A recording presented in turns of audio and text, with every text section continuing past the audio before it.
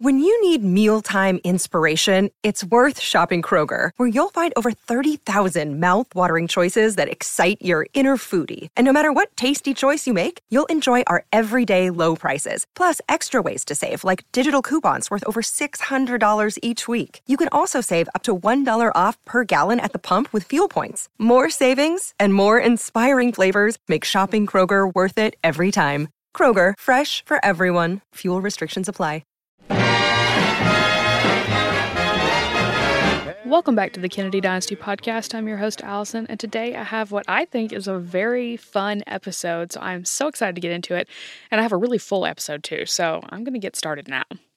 First up, I mentioned on Instagram that I would talk about an event that I got to go to a couple weeks ago, but because I had pre-recorded the episodes that I released recently with Prior, those took place before the event happened, so now I'm going to fill you guys in on something that I am just so thankful I had the opportunity to go do. If you follow me on Instagram, you already know this, but a few weeks ago, I was able to go to an event in Dallas hosted by the White House Historical Association called the Presidential Sites Summit. And it was basically where a bunch of people get together that are passionate about preserving presidential history, whether that be various presidential museums and universities where presidents attended, or people like me that do something that focuses on, like I said, presidential preservation or White House preservation in general too. So it was just a really neat mix of people coming together with a passion for U.S. history in various facets. And there were amazing panels that happened, incredible events that happened at night. And I'm not going to go into detail about every single thing I did, but if you're curious about most of it, I highlighted a lot of it on my stories on Instagram. So if you're curious, go follow me and check it out on @KennedyDynasty. On Instagram, I have a saved highlights tab where I kind of go through some of the events that we got to do, but it was just a really incredible experience. It was one of those things. So I have friends around me that are in different industries, and my husband even is in film. So it's one of those things where, like, I've always imagined that when he was on set with even people that he didn't know, you automatically just have something in common with each other because you're in the same field or you're interested in the same thing. And I have a musician friend who it's probably similar for him. When he goes out on the road, he just vibes with everybody so well, and it's like an instant thing. Well, I myself have never really had anything like that. So this was the first thing that I went to totally by myself. Didn't know a soul there, except for there were a few people that it was great to see again that I had interviewed and that I've spoken to before. So that was great. But I don't know, it was just kind of like my own thing. But it was so easy to connect with everyone there because everyone shared a common interest and there was always something to talk about. And I feel like through this podcast, I've just been able to tap into something I'm interested in that I didn't realize I was for a million years, like my whole life. I didn't realize that this was what I was passionate about, even though I knew I was curious and I love to learn. So anyway, what I'm trying to say is I'm a history nerd, and it was really fun to be around other like-minded people and just connect with people that were interested in and passionate about very similar things. So as a part of that, while I was there, I got to meet various people in my age range that were what's called next gen leaders. And as I was there and learning about what they were doing, I found it really fascinating. And I am honored to now be a part of the next gen leaders with the White House Historical Association. So I'm going to read a little bit off the White House Historical Association website to kind of give you a synopsis of what that is and what I'm a part of now. And I'm just really proud to be a part of it. So the Next Gen Leaders are a group of influential and history-minded young professionals. This group is the first of the association's new initiative with the Next Gen Leaders, and it was announced in 2021 as part of the 60th anniversary celebration of the White House Historical Association, which, if you've listened to me for a while, you know that the association was founded by Jacqueline Kennedy. So the website says that this inaugural group brings together young professionals from a wide variety of fields, all bound together by a passion for history, civics, and education, for a year-long fellowship featuring optional in-person and virtual programming. The group will also assemble for quarterly meetings, as well as programming developed with special consideration for their interests in areas of expertise, and serve as ambassadors for the association's nonpartisan, nonprofit, and historic mission. So I'm telling you guys this because you'll probably see me post a little bit about it on my Instagram or talk about it here a little bit, because I'll be able to go to other events and things with the White House Historical Association and this group that I'm now involved in. So I'm really proud to be a part, like I said, and thankful for the opportunity. And overall, just so thankful that I went to the Presidential Site Summit. And I just want to applaud the White House Historical Association for putting such an incredible event on. And it just, I don't know, there was so much good conversation that happened there, important conversation. And yeah, it was great. So if you're interested, like I said, in seeing what that was about or a little bit of my journey there, then go check it out on Instagram at Kennedy Dynasty in my highlights tab. All right, so let's get into some Kennedy stuff. First, let's do the In the News segment. Big news story of the past 7 days. Okay, so I've got 3 things today in the news segment, so that was exciting. First up, I'm not going to get into this whole article, but this is an opinion piece that was written for the Washington Times recently. So if you're interested in reading it, I thought it was a really good piece. The headline is Biden's channeled JFK and Reagan in call to remove Putin from power. Again, that's an opinion piece written by Cal Thomas. So if you're interested in reading about that, that is in the Washington Times. Next up, we have some fun Royals news, which, by the way, if you don't already, you really should go listen to Podcast Royal. One of my favorite guests, Rachel Birchfield, who has been on a few times, she hosts that podcast all about the Royals, and it's just a really, really great podcast. So if you listen to her podcast, you have learned a lot about Queen Elizabeth's Platinum Jubilee. This week, the royal family actually just shared a vintage photo of Queen Elizabeth and Jackie Kennedy, along with Prince Philip and JFK, when they visited Buckingham Palace in 1961. They shared the photo on the family's social media account because they're going through and showing one notable image from every year of Queen Elizabeth's reign. So I thought it was pretty cool to see the Kennedys come across the royal family's feed, and I thought I would share it with you guys too. And last but certainly not least, this may be one of my favorite in the news things I've ever shared. According to comicbook.com, the Batman director Matt Reeves compares the Waynes to the Kennedy family. So the article says that the Batman features a much different Bruce Wayne than we're used to. Robert Pattinson's Bruce Wayne was based off of deceased rock star Kurt Cobain in a way that he's a recluse, but it seems that director Matt Reeves had a different idea in mind for the Wayne family. The director revealed in a recent interview with KCRW that his version of the Waynes was based off of the Kennedy family. He said, "I was interested in the idea of him being at a stage where he couldn't bear the weight of the history of being part of the Waynes. I thought he could be kind of like a member of the Kennedy family, like American royalty, or what a British royal would be in the wake of a tragedy, and how there was a lens being put on you because of a family tragedy that you could never escape." And so his response would be to want to withdraw from all of that and not understand that in the mission of what he was trying to do to try and make sense of his life, he might be able to use that as a kind of mask or a guise that might be useful. He can't figure any of that out yet. So I just thought that was really interesting and wanted to share with you guys. I still have not seen that movie, by the way. I can't wait to be able to. I'm really dying to see it. So that's all for In the News. Had a couple of royal crossovers there, didn't we? All right, let's move on. Next up, we've got our inspiring clip of the week. One of the inspiring notes.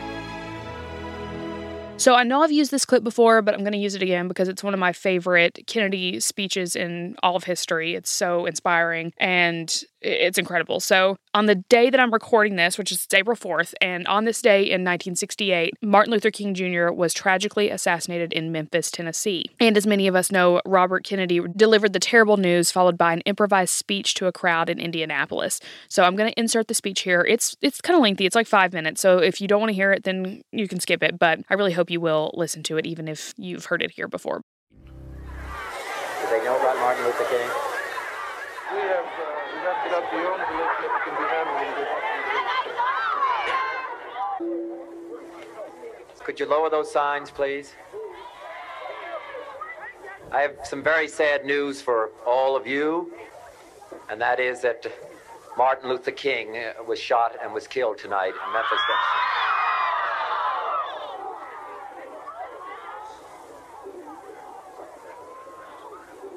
Martin Luther King dedicated his life to love and to justice between fellow human beings. He died in the cause of that effort. In this difficult day, in this difficult time for the United States, it's perhaps well to ask what kind of a nation we are and what direction we want to move in. For those of you who are black, considering the evidence evidently is that there were white people who were responsible, you can be filled with bitterness and with hatred and a desire for revenge. We can move in that direction as a country, in greater polarization, black people amongst blacks and white amongst whites, filled with hatred toward one another. Or we can make an effort, as Martin Luther King did, to understand and to comprehend and replace that violence, that stain of bloodshed that is spread across our land, with an effort to understand compassion and love. For those of you who are black and are tempted to be filled with hatred and mistrust of the injustice of such an act against all white people, I would only say that I can also feel in my own heart the same kind of feeling. I had a member of my family killed, but he was killed by a white man. But we have to make an effort in the United States. We have to make an effort to understand, to get beyond or go beyond these rather difficult times. My favorite poem, my favorite poet was Aeschylus. He once wrote,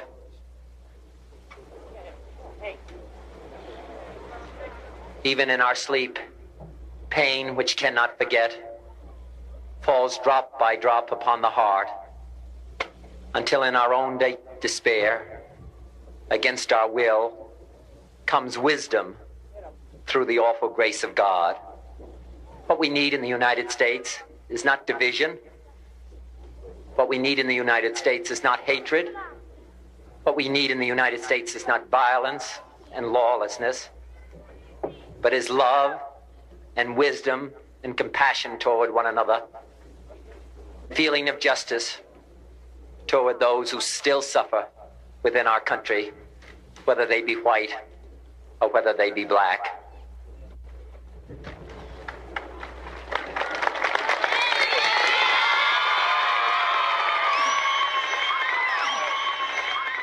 We can do well in this country. We will have difficult times. We've had difficult times in the past, but we will have difficult times in the future. It is not the end of violence. It is not the end of lawlessness, and it's not the end of disorder. But the vast majority of white people and the vast majority of black people in this country want to live together, want to improve the quality of our life, and want justice for all human beings that abide in our land.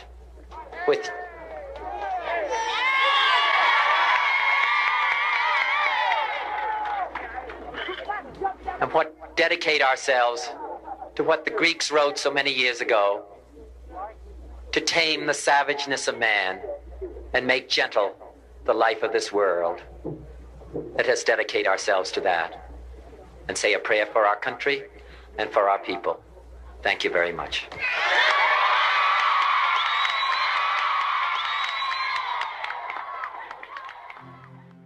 Next up, my recommendation segment.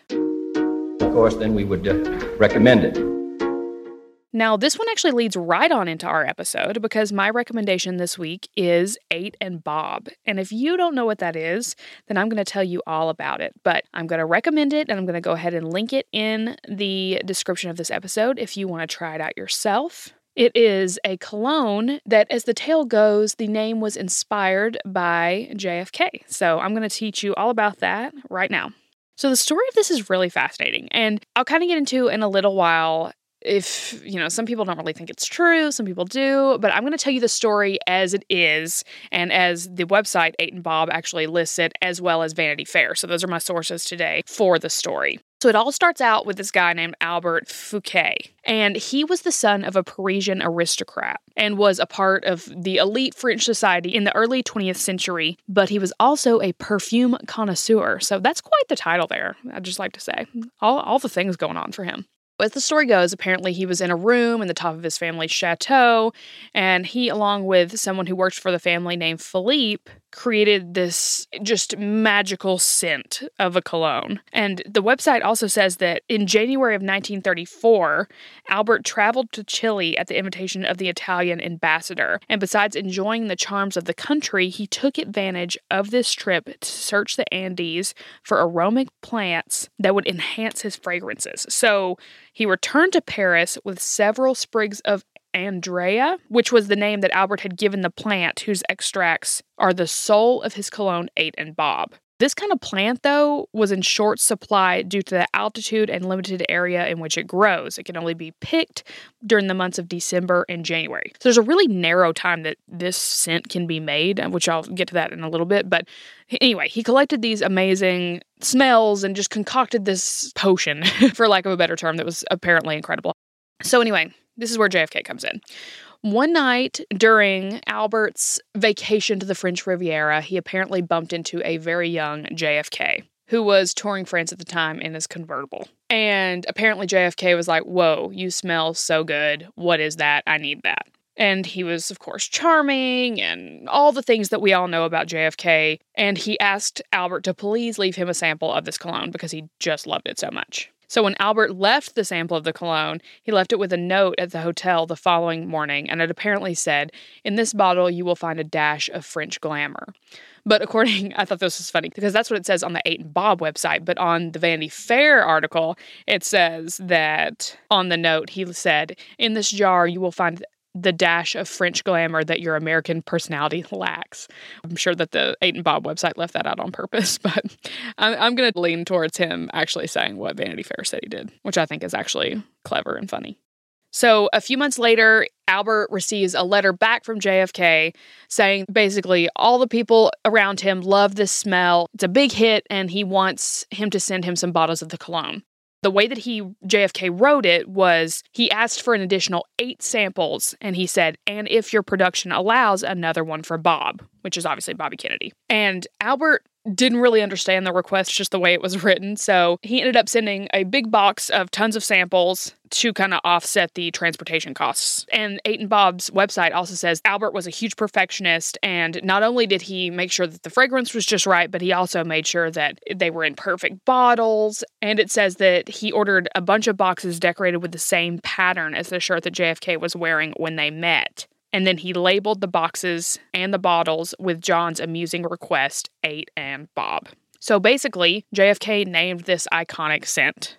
Then fast forward a little bit, Albert is super surprised because a few months later, he starts getting all kinds of letters and requests to please get more samples of this scent sent to America. And it says that he was getting requests from various Hollywood directors, producers, and actors such as Cary Grant and James Stewart. So basically, a bunch of people in the Kennedy social circle discovered this smell and wanted it. But then a very unfortunate thing happens. The creation of 8 and Bob comes to a halt because Albert tragically passed away in the spring of 1939 in a car accident. And Philippe was the only person, which was the guy that worked for Albert's family, was only able to continue doing that for just a few more months because the start of World War II forced him to leave his job with the Fouquet family. But I thought this was really interesting. In the final shipments, Philippe had to hide the bottles inside books that he had carefully cut by hand to prevent the Nazis from seizing the cologne. So if you go to purchase 8 and Bob now, the packaging of the original even looks like a cutout book with the cologne into it. So I thought that was really neat. Fast forward, decades later, thankfully, the family of Philippe was able to completely recover the formula for 8 and Bob, along with its refined production process, according to Vanity Fair. It says, now still faithful to its creator, the formulas that Fouquet concocted more than 70 years ago with his friend Philippe in the attic of his parents' chateau, the formulas that captured the heart of our late president are available worldwide. It says, once again, 8 Bob has become not only one of the most exclusive colognes preferred by the most elegant men in the world, but a story that surpasses time. So I love that story. I've known that for a while. I'm not sure if I've mentioned it before, but I definitely haven't covered it in its totality. So I was really excited to be able to talk about it today. But I also have to share a little thing that makes me think maybe it's not quite true. Page 6 put out an article a while back talking about how the story is probably fiction. It says that there's a disclaimer in fine print of the brochure that comes with the bottle that states the story of 8 Bob is based on a family story transmitted verbally over time. For its final narration, fictionalized facts and characters were introduced. And they don't, I guess, tell who or what those fictionalized facets are, so you kind of are left to wonder, but who knows? Believe what you want to believe, I guess. I want to talk a little bit about their products, too. If you go to the shop tab on the 8 Bob website, you can actually buy a special edition Robert Kennedy bottle of 8 Bob. And I thought this was interesting. According to the description, it says that it's the same original scent now in a special edition 50 milliliter that has been made in collaboration with Robert F. Kennedy Foundation to commemorate the 50th anniversary of RFK's historic presidential campaign. The special edition product features a prominent photo of Robert, and a part of the revenue received from its purchase will be donated as a tribute to Robert F. Kennedy's dream of a more fair and peaceful world. And the packaging is really beautiful. And it's really beautiful on the regular bottles, too, like I said, with that book kind of etched out part. Oh, back to the point about the Andrea or Andrea that has to be picked at certain times.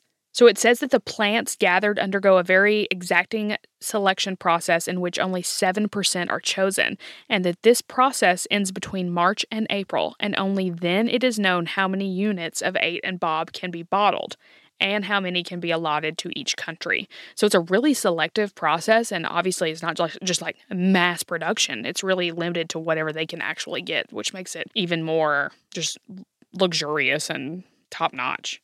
And then I wanted to do a little research on what scent JFK wore later in life.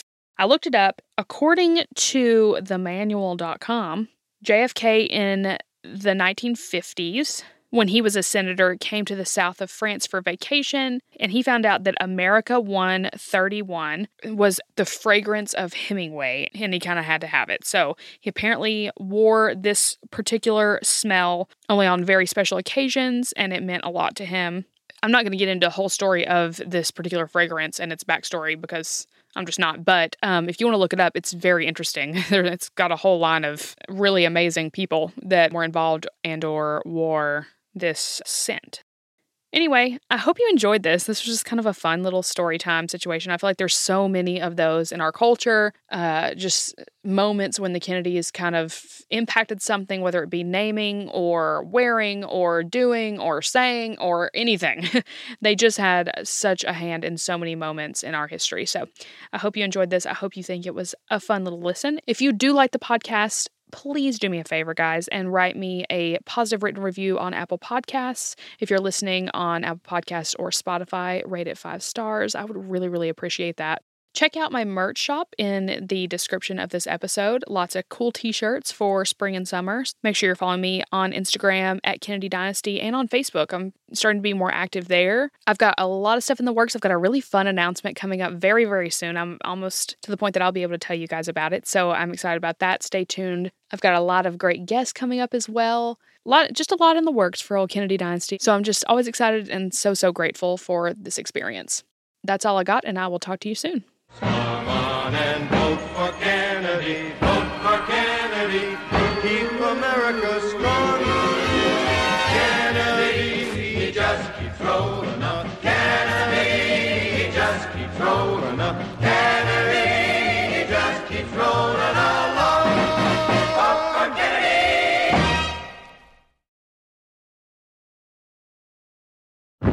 The Battle of Waterloo was one of the most famous turning points in world history. But what happened next? My name's David Montgomery, and I'm the host of The Siècle, a history podcast that tackles exactly that. Join me as I cover France's overlooked century in between Napoleon and World War I. The Siècle, spelled S-I-E-C-L-E, is part of the Evergreen Podcast Network and can be found wherever you get podcasts.